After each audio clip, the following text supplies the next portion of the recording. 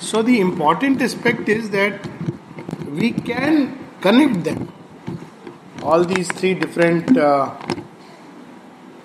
things with which we are, trying to understand. But for that connection, we have to go back to the one. There is no other way. We cannot do it on a mental plane by trying to fit in. It cannot be done within the dimensions of space and time. You have to go back to the one. That's why it is the one who has become the many, one who has become the many states, one who has manifested himself on all the planes. So when you go back to the fundamental truth of the one, then there is no issue. But without the one, it cannot be connected. That is a great secret.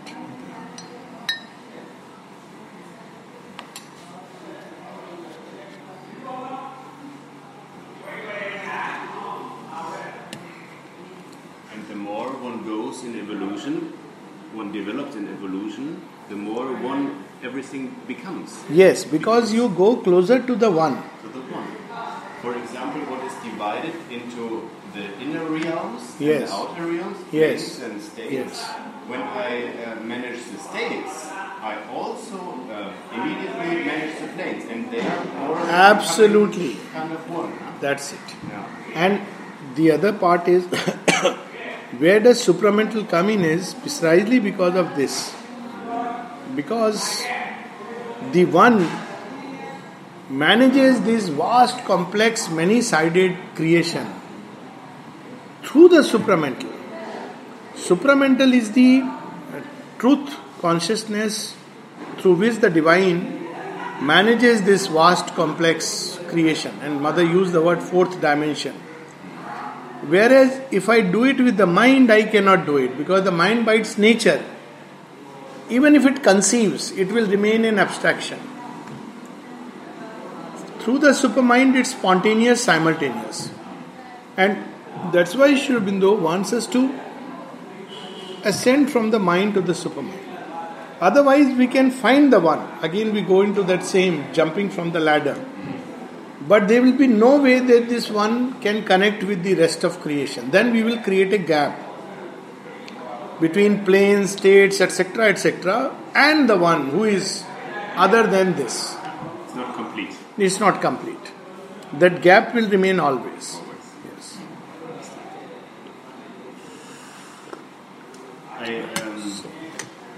What is your feeling? How to continue now? You can decide. Yes. I had the intention to start with our list, and of course there are some detailed questions about planes and states, but we can include it when it's time on the list. I prefer it that way, because then it goes in a very natural and organic way. Exactly. Better than highly mentalizing it, because then it doesn't grow organically. Also, we go from purely a concept to another. But there is an interconnectedness, and it will come if we go very organically. Yeah, it feels very good. Yes. Later on, we can see how to, what is to be done with that, if you wish to. But we should go organically, keeping aside everything else. It feels really better. Maybe we start with the beginning, with God. Yes. And the first chapter. Yes. And do you think I tried to write our lessons? You cannot imagine how much work it is. I was sitting 4 hours for 10 minutes. I think you leave that aside for the moment. For the moment. Yes, because then we will mix up aims. Yeah. Let's stick to this, the joy of growing. That's it. All that we can see later, if at all. That's not important, that's not necessary. Yeah, I will find a way maybe later. But if at all. We don't have to think about it. But may I ask you, anyway, it is better for listening to. Yes. Use sentences which are kind of readable or more precise, more focused. That would be much easier for me. Yes. To bring it more on the point, because you use many words. Yes. And sometimes it's overwhelming. Yes. So that's why the right now what we are doing is we are speaking. If we have to get it into writing, it has to be different. Yes. It cannot. But let us have the joy of sharing through communication. And then we will see what goes on. And we should leave that aside. Yes. Okay. Leave it to the one. We will do that. Okay. Okay, I have a wonderful question for the beginning. To start at the basic. Where is it?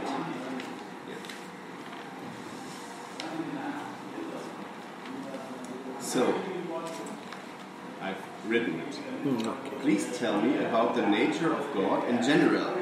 Very visual, metaphorical, living and plastic. Without these special terms. I remember you had that picture where there is a form and all aspects of Brahman are hidden and come to the front from time to time. For example, this very, very living picture of God. Can you give it to me once more? Okay. So, as you said, to start with, all attempts to define God. Now, I am using the word God as the ultimate reality. Ultimate reality. Any attempt to define tends to diminish. So, we can start in a very simple way that there is one, there has to be one from which everything emerges. We may use it source, point, whatever. But at the end of things, it's more logical, using very logical thought. There has to be one, cannot be two. Out of 1, 2, 3, many come for this play. That is possible. But there is one, because if there is no one at the beginning, then there will never be any reconciliation or synthesis. If at the origin there is division, there can be no way you can bridge the gulf. Say it again, which word? If at the origin itself there is division, you cannot bridge the gulf. And then the question will go one step further. Where did the two come? So it will be, we'll go into that. So let's start with the most logical thought that we can imagine is there is one at the origin of all things. And for this we need not think of spirituality, mysticism, physics, any which way we take it, is the most logical thought that we can have, that there is one at the beginning. The second question is, what is the nature of this one? As you said, I am not using the word God, but ultimate reality, because God itself has become corrupted in the human consciousness by so many layers of meaning we have given to it. So I think of God as a judge, somebody thinks of God as somebody very loving, kind grandfather, another person. So let's not use this word, but one. Now, obviously, what is the nature of one? Everything that we see which has come out of the one. This much we can say for sure, that the one contains something of this, because from one it has come out. So it is there in the one as a possibility or a potentiality. Meaning thereby the whole creation exists within the one in a nascent state. In a what state? Nascent, seed state, as a possibility. And then it emerges. So, if you see creation, what do we see in creation? First thing we see in creation, wherever we forget the forms for the moment, there is existence. Things exist. They are. Whether they are this or that is a later story. Whether they are illusion or they are not illusion, whether they are a distortion, we are not going into that. But there is existence. It's the basis. So one thing we know about the one, that there is existence implicit within the one. I'll just tell Masha that it will take time.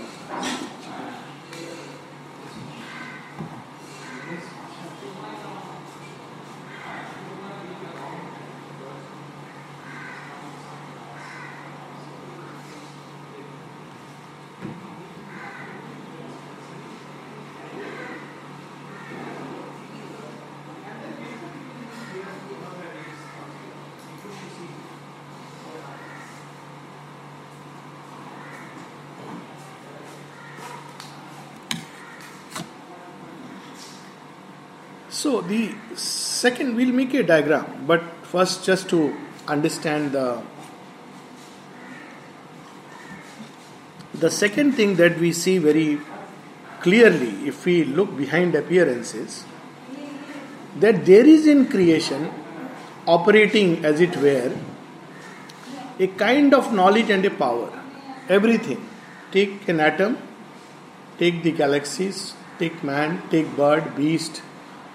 There is within even stone a kind of knowledge which the stone is not conscious of, but which is behind operating. That's why we can speak of understanding a stone, write books on stones, discover the laws which operate within the stone. There is a knowledge which is limited for the sake of the object.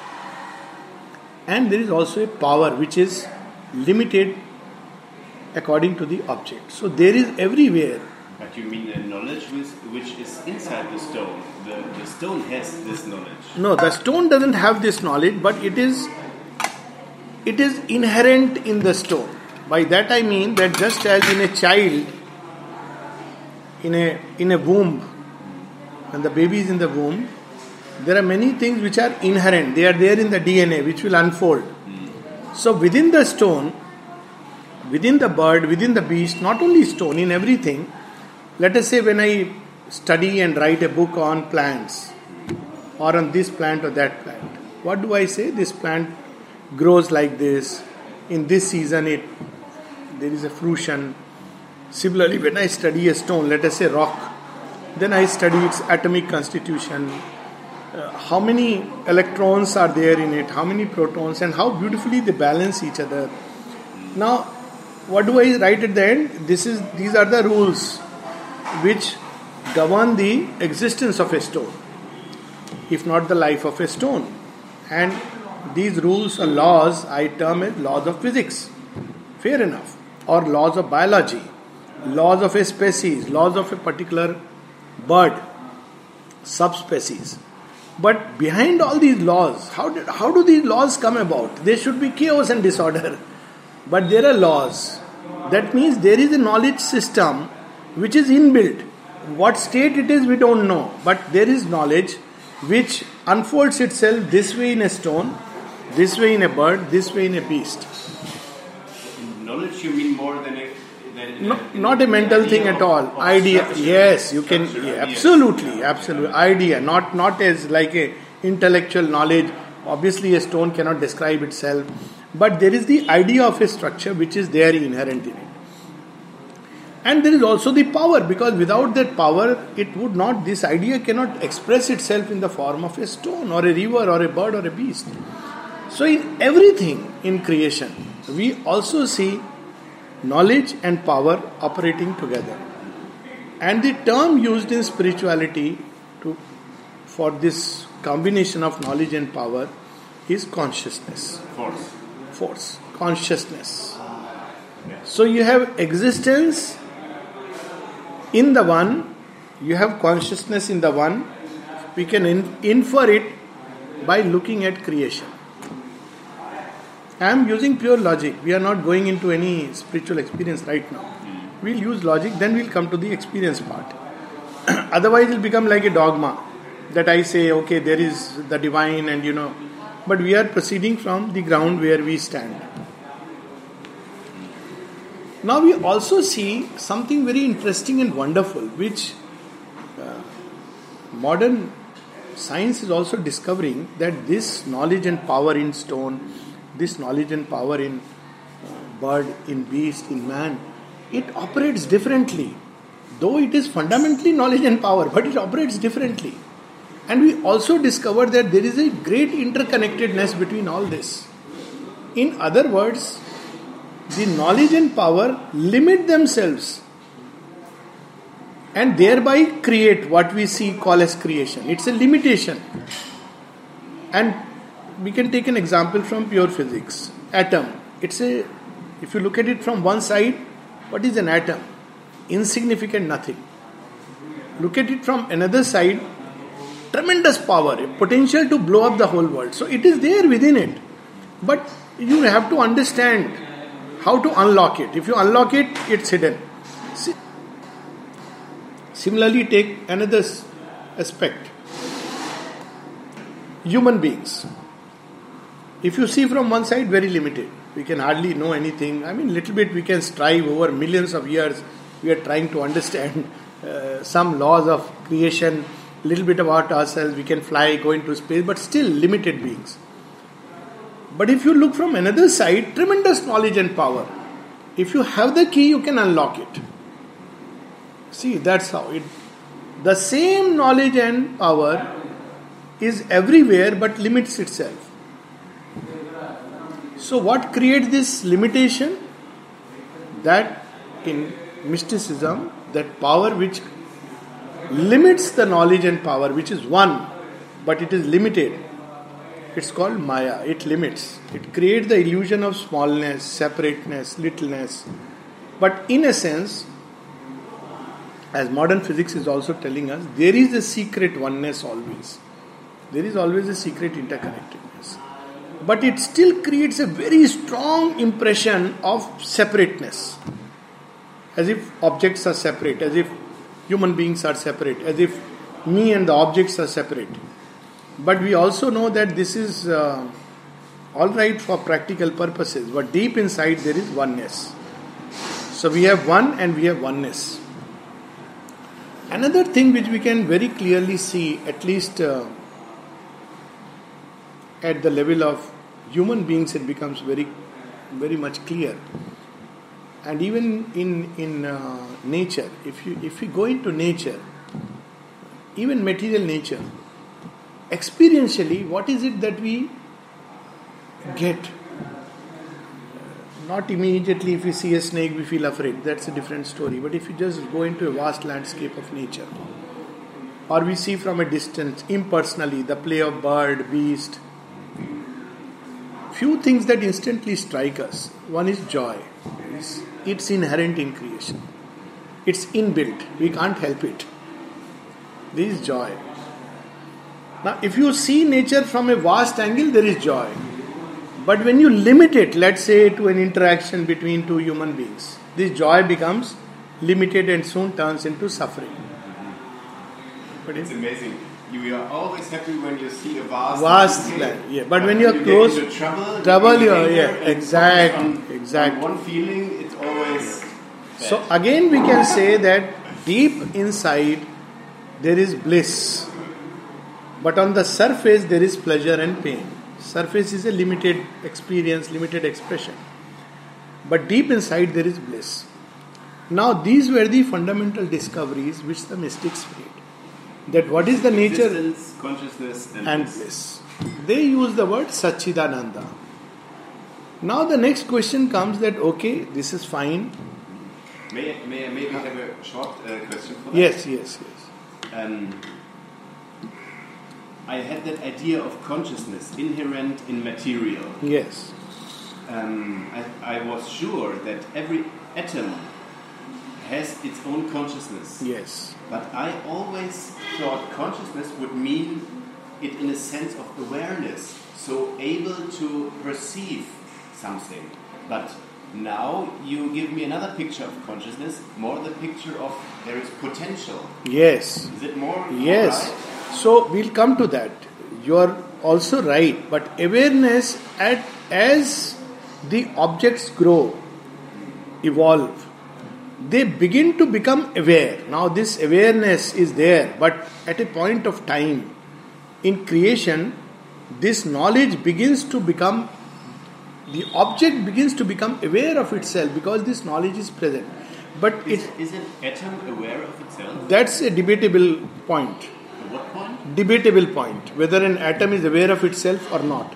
But knowledge is there, that we can say for sure. That's why we are not using the word awareness. Awareness is, at a point of time, the consciousness in the object begins to get free of itself, because ultimately it is there.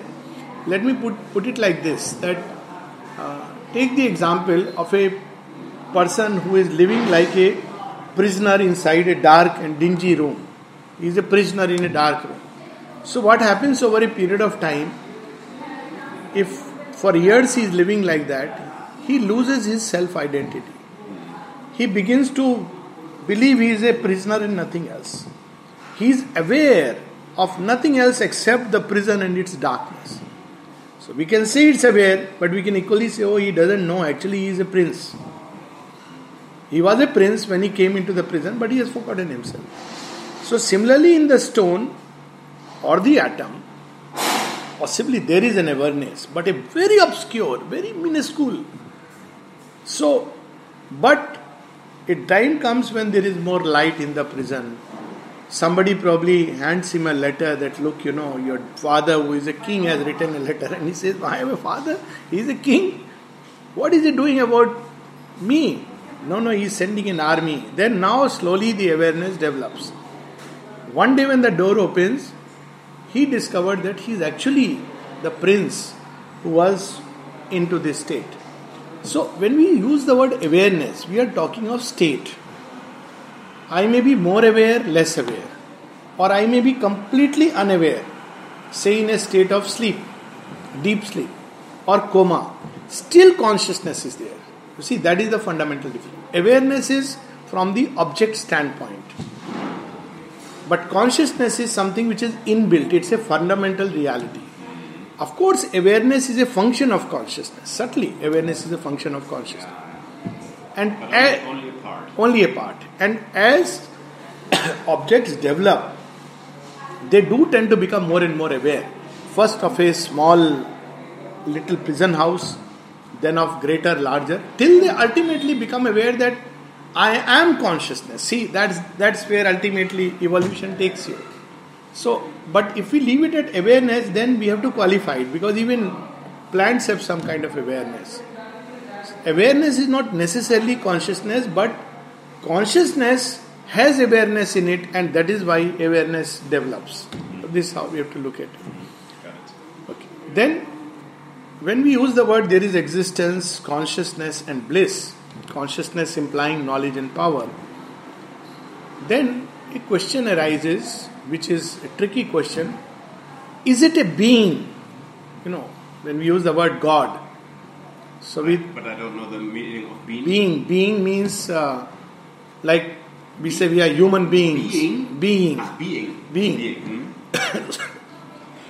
So, because science also says, yes, there is all this. But it says there is no being. Now, it's an illogical thing. Because out of this evolution, even man, who is just a small little fraction, the moment consciousness develops and becomes aware of its existence in whatever limited way, it develops the sense of a being, of a self. It's very vague, but I am, like I am a being, limited being. If I am very limited, I'll say I am a, man from this state or that state, or I am from this country. It's a limited awareness. If my awareness goes, I may say I am a human being, I belong to humanity. If my awareness goes still further, so I may go to still further levels. But the sense of being is inherent in conscious, which is aware of itself and aware of its existence. Now, beauty is this being is actually independent of the object. When I say I exist, I don't necessarily mean this form, because it's changing all the time. When I look at a picture of mine when I was 2-year-old, I say, yes, this is me, though my form has changed, my thoughts have changed, my emotions have changed. But still it is the same me. Now, if that be so, even at a human being, or even at a higher animals, now imagine that state where there is all consciousness, all existence, all bliss held into the one. So it becomes a being. That's where the word God comes from. He is not just an impersonal state. Because you see this, not for now, but in metaphysics and in spiritual approaches, this becomes a very nutty problem, difficult problem. So some will say, yes, there is consciousness, but there is no being. Now consciousness, no personal, but a consciousness which is fully aware of itself is being by its nature. It knows itself. That is the definition of being. That's the definition of being. So being has nothing to do with a form sitting with a bearded person with a rod. This is our mistake. It is being. But this being is without any limits, because it's, we use the word omniscient, omnipotent, etc., etc. It is Satchidananda, it is being. But this being, because it is all capable, it can take forms. The whole creation is essentially out of this state of formless being. So, very often we think being means there must be form. But being can be there without form. Only with the no I am. No I am, that's it. It's a formless state in which being is there. It can take this form, it can take that form, it can take 100 forms. If an Indian mystic tries to approach that being, it can take the form of Krishna because he thinks of Krishna. If a Western mystic approaches this form, he will take the form of Christ, if so be it. If somebody who doesn't believe in any of these forms, the being will come to him in its own purity, if one is ready. Or if somebody doesn't believe in any form, then you will experience the being but without form. You see the beauty of this. So there comes the plasticity.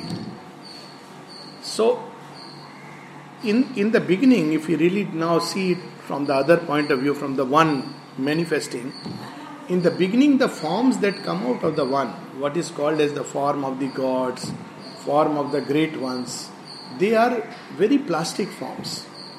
It is only when slowly they tend towards more and more self-concentration, self-oblivion, that they enter into matter and they become rigid forms. But if you go into that state, for instance, if you go into the world of bliss, the forms will be very plastic. The gods, higher gods, they are not limited by this or that form. They can take a form based on my mental substance, because they are like that. They can pick up that and take the form which my mind is more open to, receptive to.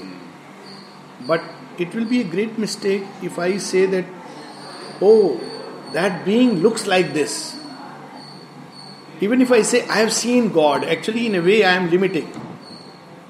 Yes, I have seen God, but if I say God is only like this, then I am limiting. And that is how cults and religions come. When they don't understand this basic difference, that yes, to me, the divine has appeared like that. Now I am using a word divine because I am more comfortable with that term. Or somebody may say God has appeared like this. But to somebody else, the same, absolutely the same being, the same God, can appear in different way. What is there? If I wear a toga in my culture, I may see the being wearing a toga.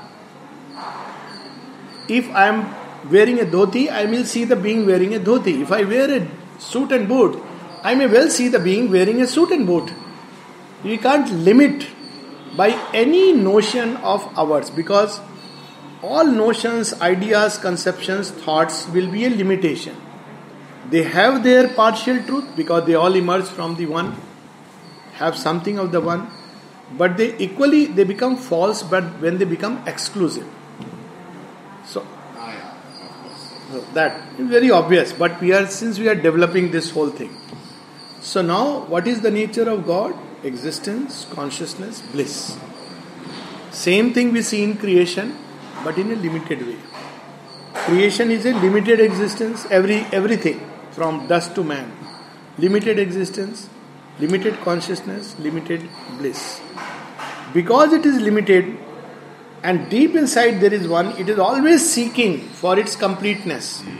That creates the stress of evolution, that creates the sense of dissatisfaction, that creates the joy of getting, that creates the pain of losing, that creates the search for oneness and unity, because deep inside there is one.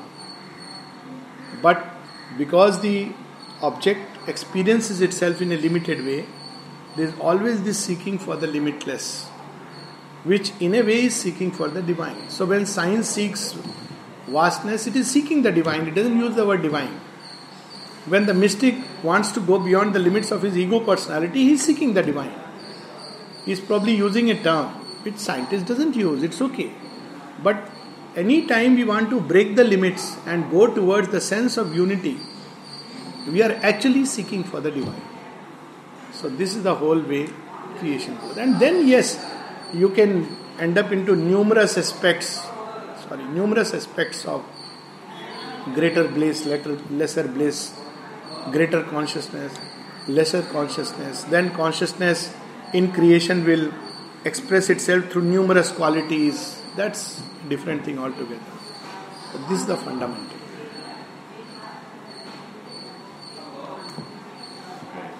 And we have already spoken of the truth consciousness, which is like we can use here.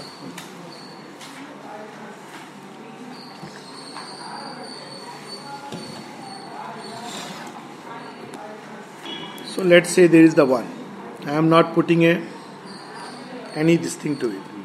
And in every direction this one is spreading out. The first star of creation. There is no direction, in fact there is space and time come. So this one, which is one, formless, the first kind of form it creates, it's not even a form, but it begins to extend itself. Extends, and there is no limit to extension. That is the birth of space. Beyond it, it's pure consciousness, pure existence, pure bliss. There is no space and time. So it becomes space. Then it not only extends, it begins to move. That one. Now obviously, when we have a picture, we are making it limited. The moment it begins to move, that means all the energy within it, all that is there inside as a seed, begins to emerge. That is how we have time and the objects in time and space. So it's like anything. When the word used in Indian thought is tapas. So that state which is quiescent. Let's say if I... It's what? Quiescent, quiet, hush, silent. When it begins to move, let us say if I start, or a better example is, there is curd. Now if I start, churning curd, then cream will come out, milk will remain, water will be there. So by movement, it begins to throw itself into creation. And that's how creation's several layers, which physics recognizes in its own way, but in ancient mysticism it was the 5 elements, which include space. So time by motion, the one Brahman or the one consciousness, we may use that term is the best. By motion, it brings out from within itself countless possibilities. And what brings it out? That becomes time. The moment you have 2 objects, 2 events, time is born. Because space is born. And time Space is born, yes, that's it. So they begin to. So then it becomes 2 states to start with. One is Satchidananda,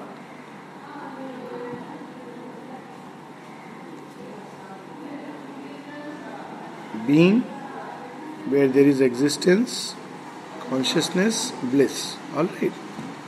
Now in Satchidananda, in a state of total quiescent. Now you see, we are using a word where time is denoted, but let's say time is not here. So Satchidananda in a state of quiescent, total silent, motionless. Satchidananda in movement, in extension. So you have Ishvara and Ishwari. 2 states come out of the one. One is silent, the other is. But actually time is not yet born. So we cannot say out of this that came. No. They are within it. Simultaneously.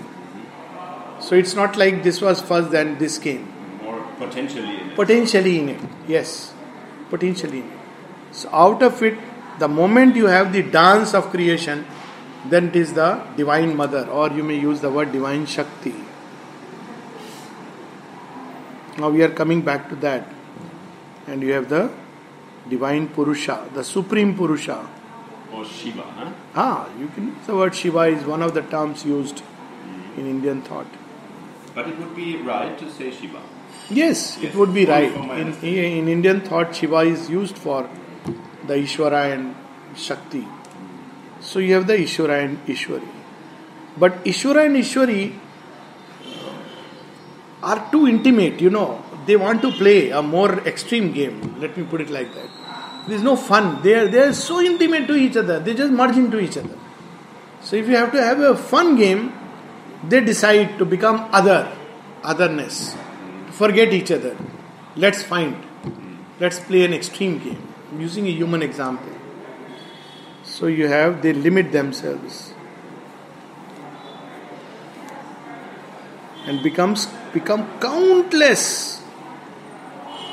And in each one, they forget themselves. So you have Purusha, who has forgotten that he is divine, which becomes the soul. We have already spoken of that. And you have Prakriti. So Prakriti is a limited Shakti, very limited. Prakriti has forgotten itself. Atom has the potential to blow up the world, but atom doesn't know. An elephant has the potential to go on a rampage, and an elephant has the potential to go on a rampage and destroy many people here, but it has forgotten itself. A lion has the potential to enter into a city and create panic, but nature has put it like you have to be here, and it remains calm. So this is the play, otherwise there will be no play. And between this and this comes Brahman and Maya. Maya, what does she do? She limits the divine Shakti, and Brahman becomes that vastness of the infinite on which the dance can take place. So Brahman becomes space, Brahman becomes time. So actually when we use the word space and time, it starts from here. Brahman becomes space, Brahman becomes time. And then you will say out of Brahman everything emerges. What is that? Maya. Maya out of Brahman starts creating miniature forms where these two are there but they have forgotten themselves. So this is an extreme play. Why this extreme play? Simply because in this state they are having the bliss of oneness. Now they want to experience the bliss of multiplicity, the bliss of finding, the bliss of union. So bliss of union can only come when you have forgotten yourself. Then you discover and you say, so nice, wonderful. Whether it's a right thing to happen or not is a debatable thing. We are not discussing the morality of creation. Whether we can talk about it. We can discuss that, but on a separate note, because that will need to go into other dynamics. But we are not right now discussing whether God did a wise thing by creating or he fooled himself. But that apart, we'll talk about it because it's a valid question. That, okay, you wanted to experience bliss of multiplicity, but what about this object which is caught in the current of suffering and pain? Because, object doesn't know. This is okay, we are discussing this. And we can experience this state. But the outer body and the object, it doesn't know. So it suffers. And always feels the stress of desire, pulling it towards union with this, that, 100 objects it wants, because oneness is there behind. That's why desires are never satisfied. Because in ignorance, desire is a means to create oneness. So you want second, third, fourth, fifth, endless. So you suffer because always there is the sense, no, I have not yet enough. So it explains the dynamics. Whether the original part, why it happened, that we can talk about. That will be a separate thing. But this is the whole dynamics. Tell me please, you say the Shakti is becoming Maya. Shakti remains, yes, but out of her. Let's put it like this: that You know what I mean? It's Maya from Shakti Yes. and Maya from Brahman. Can you explain it more? yes. So let us say that Namaskar. Bas parso. Ishwara and let me say Ishwari, just a I. They are together. They come out and they merge into each other. That's their play going on. Okay. Now they decide. Let's get into an extreme play. It's a human image. So Shakti says, what will you become? He says, I'll give space. I'll become vast, illimitable, on which you can create as many forms as you want and forget yourself in the dance. So Ishwari says, I will become, says, let's put it like that, I'll become Prakriti, in which I'll forget myself. And you become Purusha, where you forget yourself. And we'll play. So Ishvara says, okay, but how do I become Purusha? How do you become Prakriti? So alright. So Ishvara says, first I will become vast impersonal Brahman. Because otherwise, if I remember I am Ishvara all the time, it will be a problem. I'll just draw Prakriti like this and take into myself. So first I will become a vast impersonal state. So Brahman as a vast impersonal state. Yes.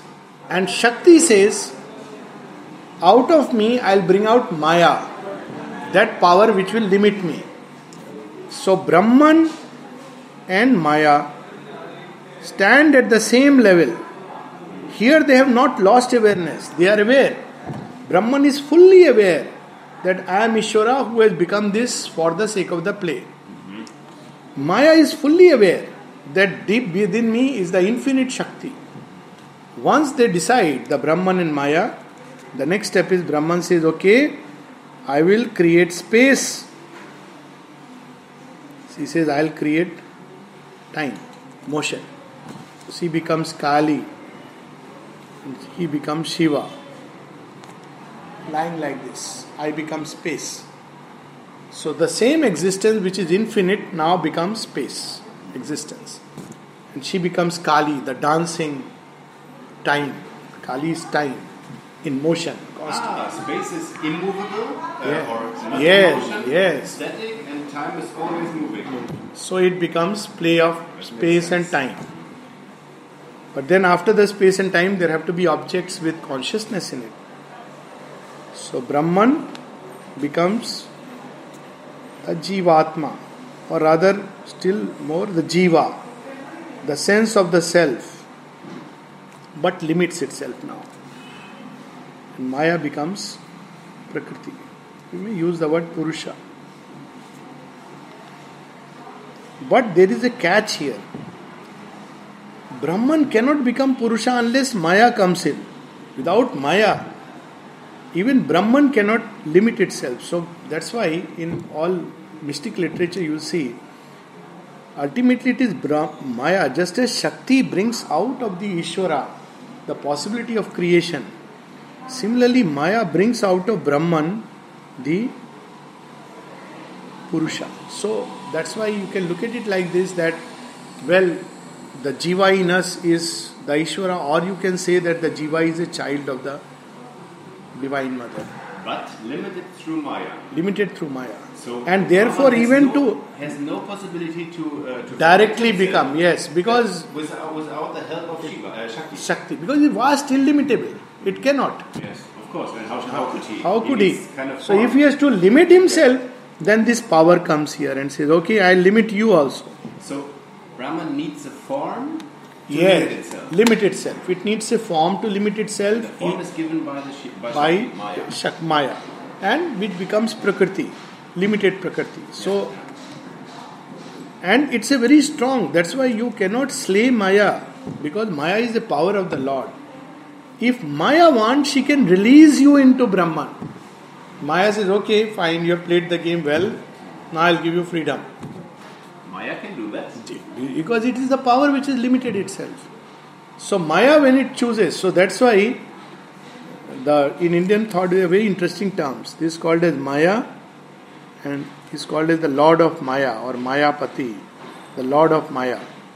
And Sri Aurobindo writes very powerfully. Right below Lord of Maya. Lord of Maya. So Sri Aurobindo, I'll get you that exact statement. I'll mail you. Just send me a mail reminder. Sri Aurobindo at one place says, you cannot slay Maya because she is the Maya of the Lord Himself. You cannot slay her. So you cannot slay. You cannot kill her. You can kill Moha, the delusion that I am just this. But you cannot slay Maya. So you can play this game with the full awareness that actually you are Ishvara. But Maya wants you to play this game. Okay, I'll play this game. You can do that. So you can slay Moha, the false attachment which comes to the form, to the limited this thing. But you cannot slay Maya. You cannot suddenly say, okay, I'll dissolve this suddenly and evaporate. Can't do it. Because Maya is the Maya of the Lord. But if Maya decides, and that's why, that the great mystics, the tantrics, they have worshipped Maya as Mahamaya. You will see this name of the goddess, Mahamaya. This is a form of the Divine Mother. So they used to pray to Mahamaya that please liberate me from this limitation of the form. Then if she decides, if she chooses, she will free you. Then you discover I am Brahman. Then the Purusha discovers I am Brahman. But then of course most mystics stop here, because if you enter into Brahman state you are freed. But Sri Aurobindo goes beyond and discovers all this Ishvara, Ishwari, and right into Sachidanand and Parabrahma. This is the whole stage. Because he steps of the ladder up. Yes, and not doesn't just jump.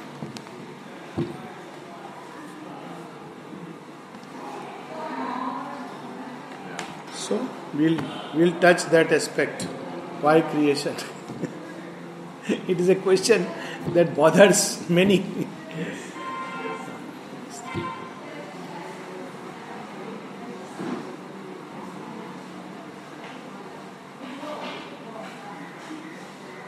Okay, we'll stop here today.